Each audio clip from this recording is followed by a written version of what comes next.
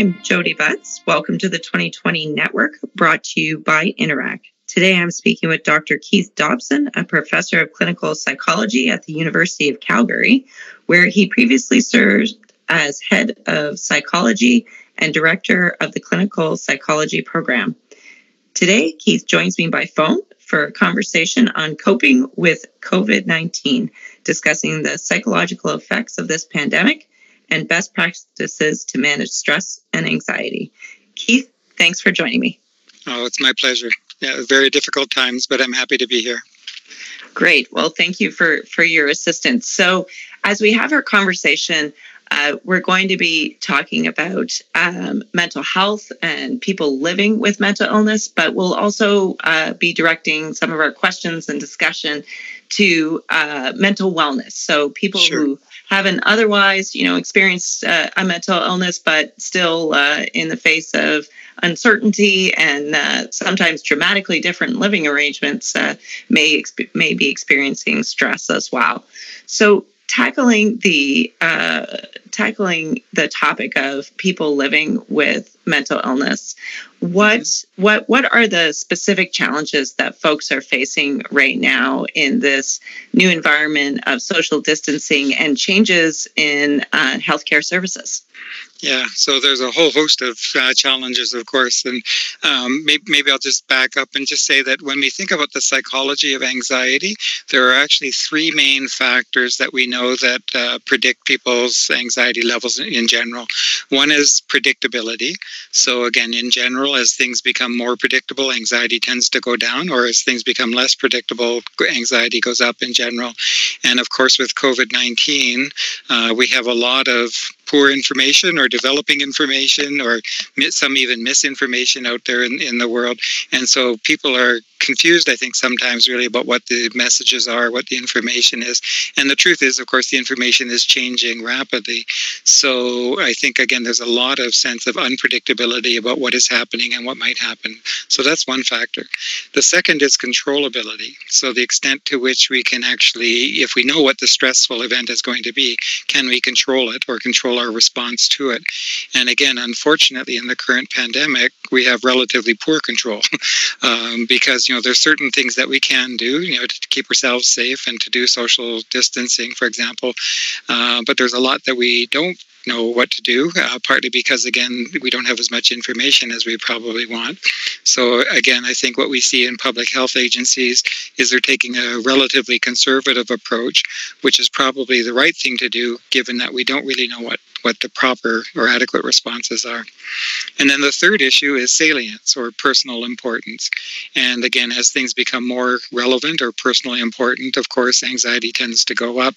And in this case, with potentially severe illness or even death as an outcome, it's not surprising people are paying a lot of attention and monitoring and seeing this as highly relevant. So we've kind of got the triple threat here. We've got, poor predictability, poor controllability, and high personal relevance or salience. So it's not surprising that a lot of people are feeling anxious and stressed at this time. So that's not answering your direct question. Your question was about people with mental illness. And again, I think what happens, of course, for anybody who's in a vulnerable state, and it could be because of mental illness, or it could be because of physical illness or age, if you're into a higher risk category, the effects are likely just simply compounded. Now, how much, we don't know. And, how bad it gets for people, again, we don't really know. But you would expect, of course, that the effects often are going to be worse. So there's not much we can do about the relevance factor. It's this pandemic for now is relevant to everybody equally. But in terms of thinking about that ability to control, maybe to try and bring some predictability in your life, are there any strategies that you would recommend for folks?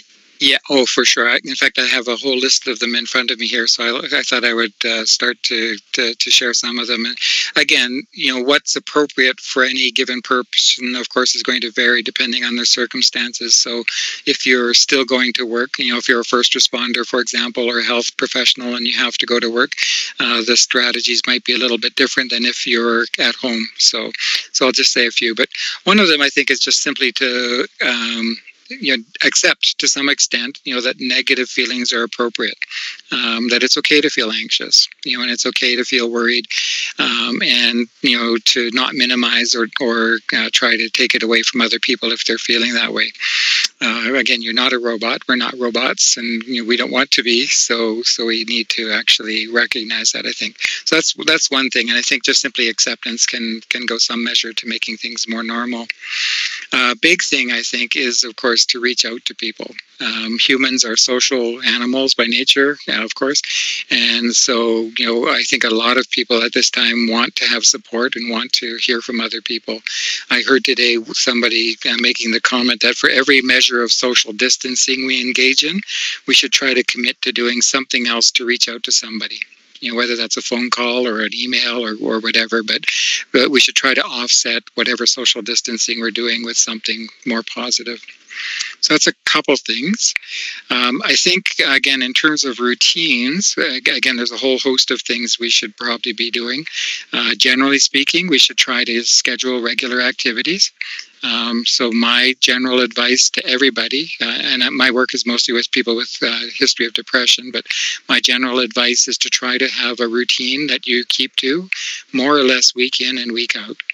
So, get up at the same time or roughly the same time every day, go to bed at roughly the same time. Don't start shifting your schedule around. Every day, when you wake up, think about the things that you want to accomplish.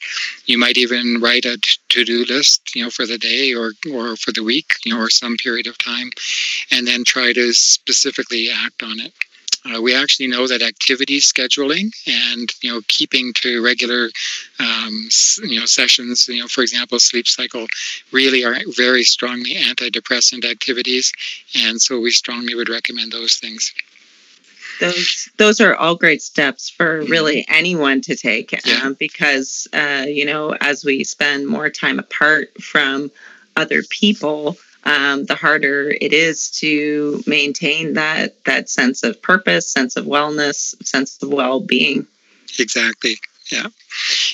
And again, I think there are some other things that we can do in terms of those activity lists. So, for example, if an individual is used to regular exercise, try to do something. We can still go outside and walk, and that still is social distancing, even if we're not with someone. So if the weather's good, we can do that. We're getting into spring, so as the spring comes along, people can get out in their yards and start to do that kind of work as well. So that's another possible activity. We can do the things that we've been putting off, like maybe you've not been doing some kind of home repair. So again, this might be an opportunity to do those kinds of activities for sure. Eating and drinking wisely, again, not indulging too much, and eating healthy again as much as possible. Not taking too many carbohydrates, for example, is a good piece of advice. And then again, I think, depending if the person is alone or with someone else, spending social time. That's probably a key one, I would say. So either reading with other people, watching videos together. I heard actually that there's a group that's getting set up to be able to watch the same videos together, but in different spaces. So you can actually talk about them and do it as a shared activity. Yeah, a couple of things. So there is a Google extension that allows you to watch Netflix movies together. I think that's what you're referencing. And exactly. I wasn't sure if I should give a formal name, but yes, that's right. Exactly. Then I committed that sin for you. Okay. The other thing I wanted to raise with you is that I heard someone say, geez, I wish we didn't call it social distancing, because really it's just individual distancing, right? And we can still be social using different technologies to stay connected. Exactly. In fact, we're lucky, in a sense, in this day and age, we have so many different ways to stay connected, through television, through phones, through media, through Skype, there's all sorts of technologies. So these are all great strategies. Is there any advice you would give to caregivers, people who are providing care, or maybe just discharging basic services like grabbing groceries and those kinds of things, for when caring for someone who is experiencing anxiety? I think to normalize the anxiety, to recognize it, to even name it. It's interesting. I work at the University of Calgary, like you said, and today I went over on campus, had to get some things, and a lot of people were saying hello that I would normally not say hello to at all, just walking down the hallways. So I think there's, again, a natural tendency in times of anxiety to reach out and to be more sociable. So I would extend that, again, if caregivers are able to, and again, I think it's a challenge because there's a lot of demand on them right now.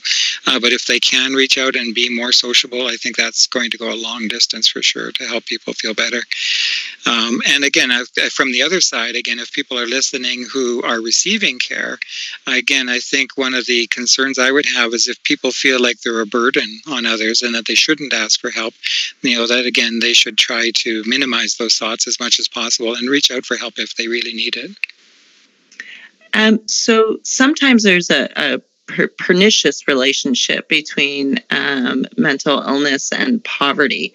Is there a message you have for folks who are maybe looking to do something to help better that situation for people during these troubling times? Well, first, I'll just second what you just said about the potential negative effect here. We know that this is not just a health crisis, but it's also creating an economic crisis in the world. We've heard about a number of organizations shutting down or businesses shutting down, either people being laid off temporarily or even some businesses failing. I've heard about some examples. So there's going to be a huge financial hit for sure associated with this pandemic. So recognizing that, and again, providing the services, I think, is key. From what I understand, most of our governments are recognizing, that there is a crisis. Monies are being made available, and certainly that's important to provide those kinds of helps. My sense is a lot of people, again, are trying to rely on each other as much as possible. So family members working together or supporting each other. For people that can, I would say, again, think about your neighbors who are struggling. Maybe this is a great time to give more money to the food bank, for example, or to just simply pay attention to those around you. For example, if you have an older person who lives in your neighborhood or somebody who's on a fixed income, again, this might be a great time to just reach out to them and ask if they need help. It's a bit awkward. Again, Canadians, I think we tend not to talk about money with each other. And, so it's a bit of a social pressure not to have those discussions. But I think this may be a time when we need to just step outside of our normal social boundaries a little bit. Yeah, and if folks, are fortunate to be in a position that there is an employee assistance plan in place as part of your employment, there can be resources in that plan. Can you speak at all to what some of those might be? For family employee assistance programs, or just generally community resources? I was thinking EAP, but community resources is also very helpful. Yeah, so I have a long list here of people and resources I can give to you, but certainly family and friends is where most of us go in the first instance. But again, if you're in a work situation, talking to colleagues and potentially supervisors, and not that they necessarily can provide direct resources, but they might be able to put you in the right direction. If you work for a larger employer, probably there's a human resources department, and again, they can steer you towards employment assistance if necessary, so EA benefits, or they can talk about other options that may be available. EAP programs, again, if you're in a larger employee, chances are you have an EAP, or EFAP as it's sometimes called, Employee and Family Assistance Program. So again, if you are in that situation, you probably know about it, but if you're not sure, check out with your employer whether or not there is a program like that and what services they have. Our communities are doing a great job. I think food banks across the country are stepping up as much as they can. I think, sheltered facilities, again, are stretched to the limit already in many cases, unfortunately, but they're doing more. Spiritual leaders, again, can provide support and solace, for people that want that kind of assistance. Our healthcare system is robust. It's, again, it has limits, of course, but, generally speaking, in Canada, we have a pretty good healthcare system. And a lot of the efforts to slow the spread of the COVID-19 virus is to keep the healthcare system functioning as well as possible. So again, I'm sure we've all heard that we shouldn't be going to our family doctor for, the first scratch of the throat, for example. And there are numbers that are available most places to call to get good guidance. Helplines, again, crisis lines are set up almost everywhere in Canada. There are kids' helplines for children that are potentially having anxiety or stress. Some places are offering telehealth services. So again, some of this might be psychological services. So I know in Ontario, for example, and in Alberta, we both have telehealth services that are available. And then some places, although this is more limited, have occupational health and safety guidance as well. That's typically more for first responders or people that are in high-risk groups, and they would have their own health and safety offices that people can go to. I was reading too, I know this is in British Columbia, but for sure people can check in their own jurisdictions. British Columbia has introduced a change so that you can get your prescriptions renewed without necessarily. Yeah, online and earlier than maybe the refill timeline might suggest, just to try and keep people out of stores and keep it efficient. So that's definitely something. Well, I've also heard of some companies sort of starting to spring up or expand their services. So some of the food delivery services, for example, have expanded the availability of services. So again, I think people are doing what they can to try to make this as comfortable as possible. Yeah, it's true. So what advice would you give to employers? Many teams were used to coming to work every day and sitting side by side, and now they're dispersed at home. Like, what do you tell a manager how to effectively support their team in a very quick changing environment? Yeah, I mean, again, I think contact is critical, ensuring that there's regular dialogue of some kind, whether it's, email or phone calls, but there needs to be some kind of ongoing communication. Again, I think one of the big risks that I've already seen a little bit is people getting a sense of aimlessness. So, if the company simply tells people to go home and work from home, but then doesn't give them work to do, you run the risk, of course, that people are going to quickly become aimless.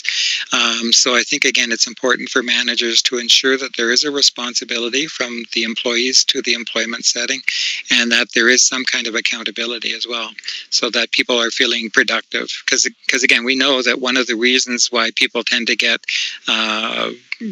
value or feel value in life is being productive. And so for those people in particular, having a sense that there is some value to the work that they're doing is still important. Now, again, that's going to be a challenge in some places and for some employment kinds of situations. But as much as possible, those would be my two pieces of advice: communication and accountability or productivity. One of the big changes we're starting to see in healthcare, and a sector not necessarily well known for big, quick changes, is a new openness to virtual care. Yes. Can you speak to virtual care as it relates to psychology and psychiatry? It's interesting because in some ways, again, we're fortunate. Again, this is it's sort of a misguided way to say it, I suppose. But in the last decade, there's been an enormous amount of research and effort done to look to how to deliver psychological services at a distance. Again, countries like Canada, Australia, the United States to some extent, we have huge distances between people in some cases, and getting access to services has been recognized as a problem in many countries. And so looking at ways, either web-based delivery or internet-based delivery of one type or another, smartphone apps, there's a whole host of these that are available now for pretty much any problem you could think about. Some of them are evidence-based and have been well researched. Some of them, frankly, are not, and are commercial ventures by people to make some money off of the web. So again, I think, if people that are listening are thinking about going to web-based or internet-based or smartphone-based programs, try to find those that look like they have an evidence base, that they've been evaluated in some way. Again, that's difficult, I know, as a consumer to find out that information, but look for one. If it's connected to a university, generally, wherever the university is, chances are it's going to have a database behind it. If it's simply a commercial product, think twice.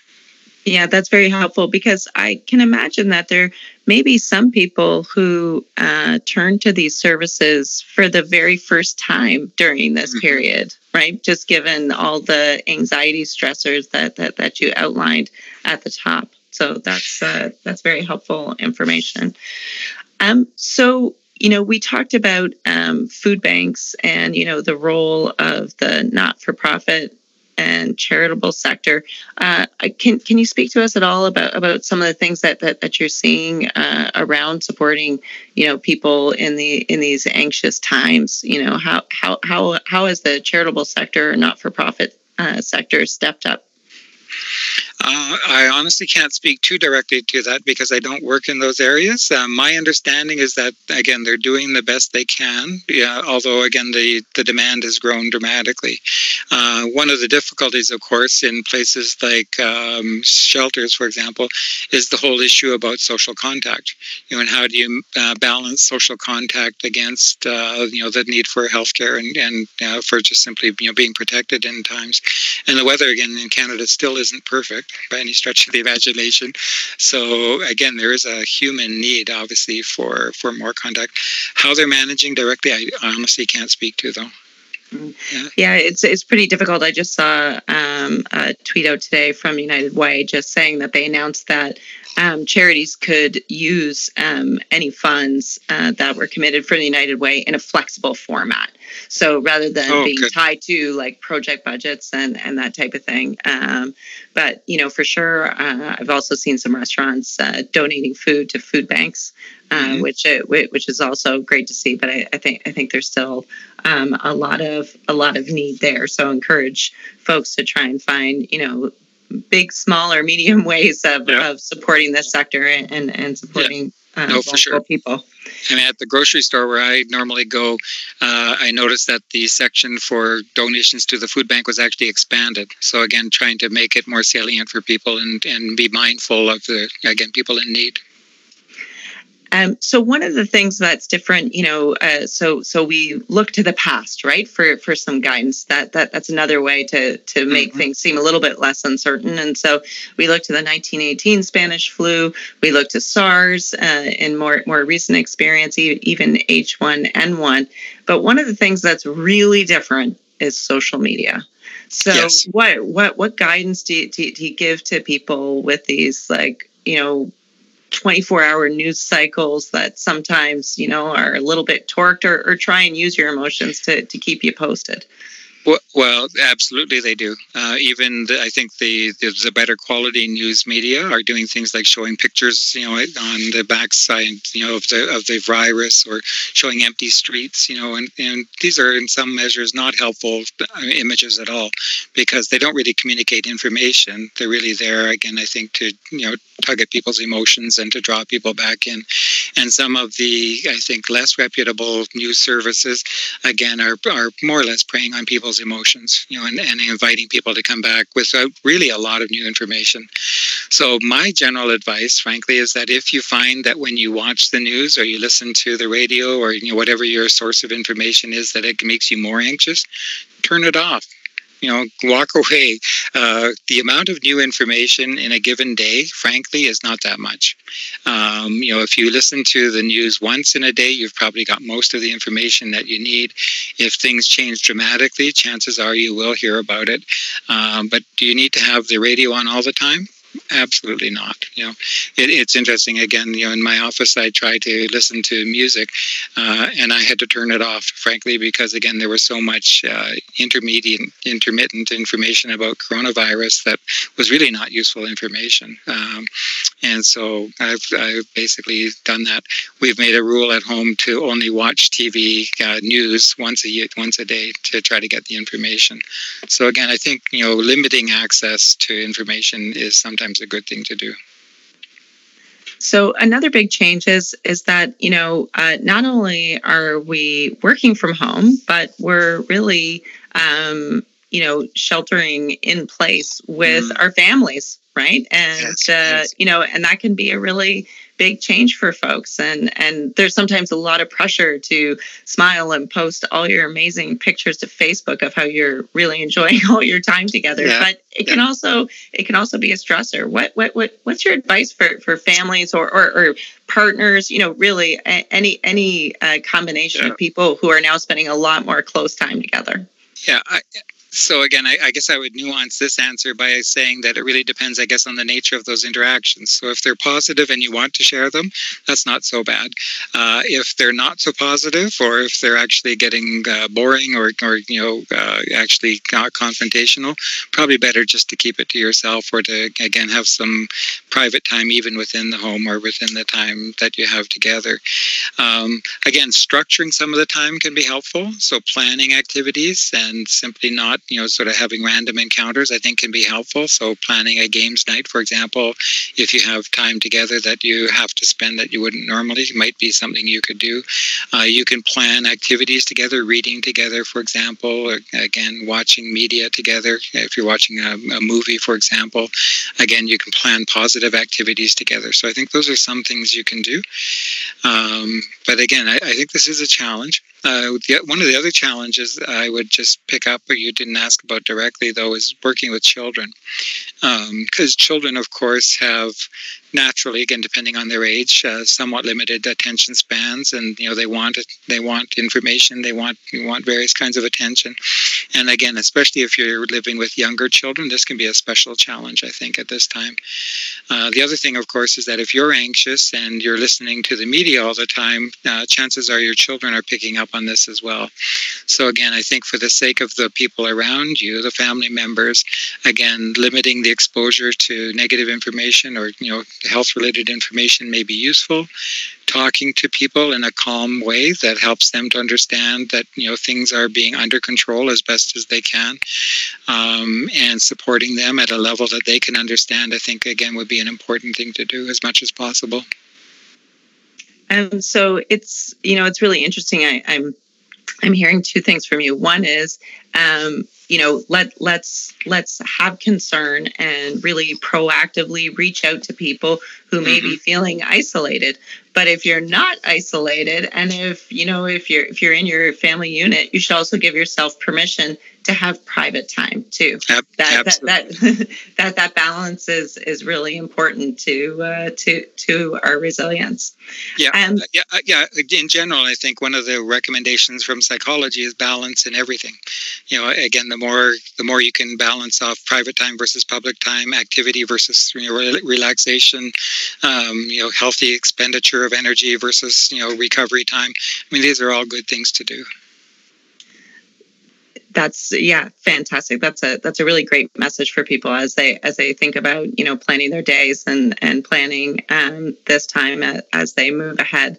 Any special message for healthcare workers? I think we all know how much we're going to lean on them. Many of us have families living in other countries where this disease has really hit with a lot of force. How do we support healthcare workers as best as we can through this time? Yeah, I've already seen some things, again, on social media suggesting that when this is all over, we should sort of take stock of our healthcare providers and maybe have a special day, like another national holiday day for healthcare providers or something like that, to recognize the important work that they do. Here. I saw something again that said that it's at many sporting events we pay attention to first responders in the military, which again is entirely appropriate. But again, I think healthcare workers sometimes don't get the attention that they maybe deserve. Again, I think in terms of responding to your question more directly, though, some of the things that we can do is be self-reliant to the extent that we can. Again, I believe that humans are generally very resilient, and again, that for the most part, things will get better. We're probably in a stage, from what I understand, that for the next 3 weeks, 4 weeks at least, things will probably get a bit worse overall in Canada.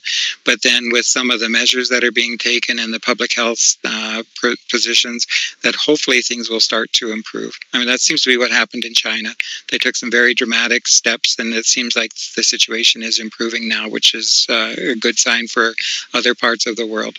I think, though, by not relying too much and not over demanding services from our healthcare workers right now. This is something we can all do. So again, we should reach out when we need to, and certainly if we have symptoms, we should get the healthcare that we need. But again, you've probably heard again that there are efforts right now to limit access to dental people, to elective surgeries, and a variety of healthcare services are going to be suspended to allow the redirection of the resources to the people that need it the most. Well, thank you so much for your time and for providing us with this really thoughtful guidance, very practical guidance.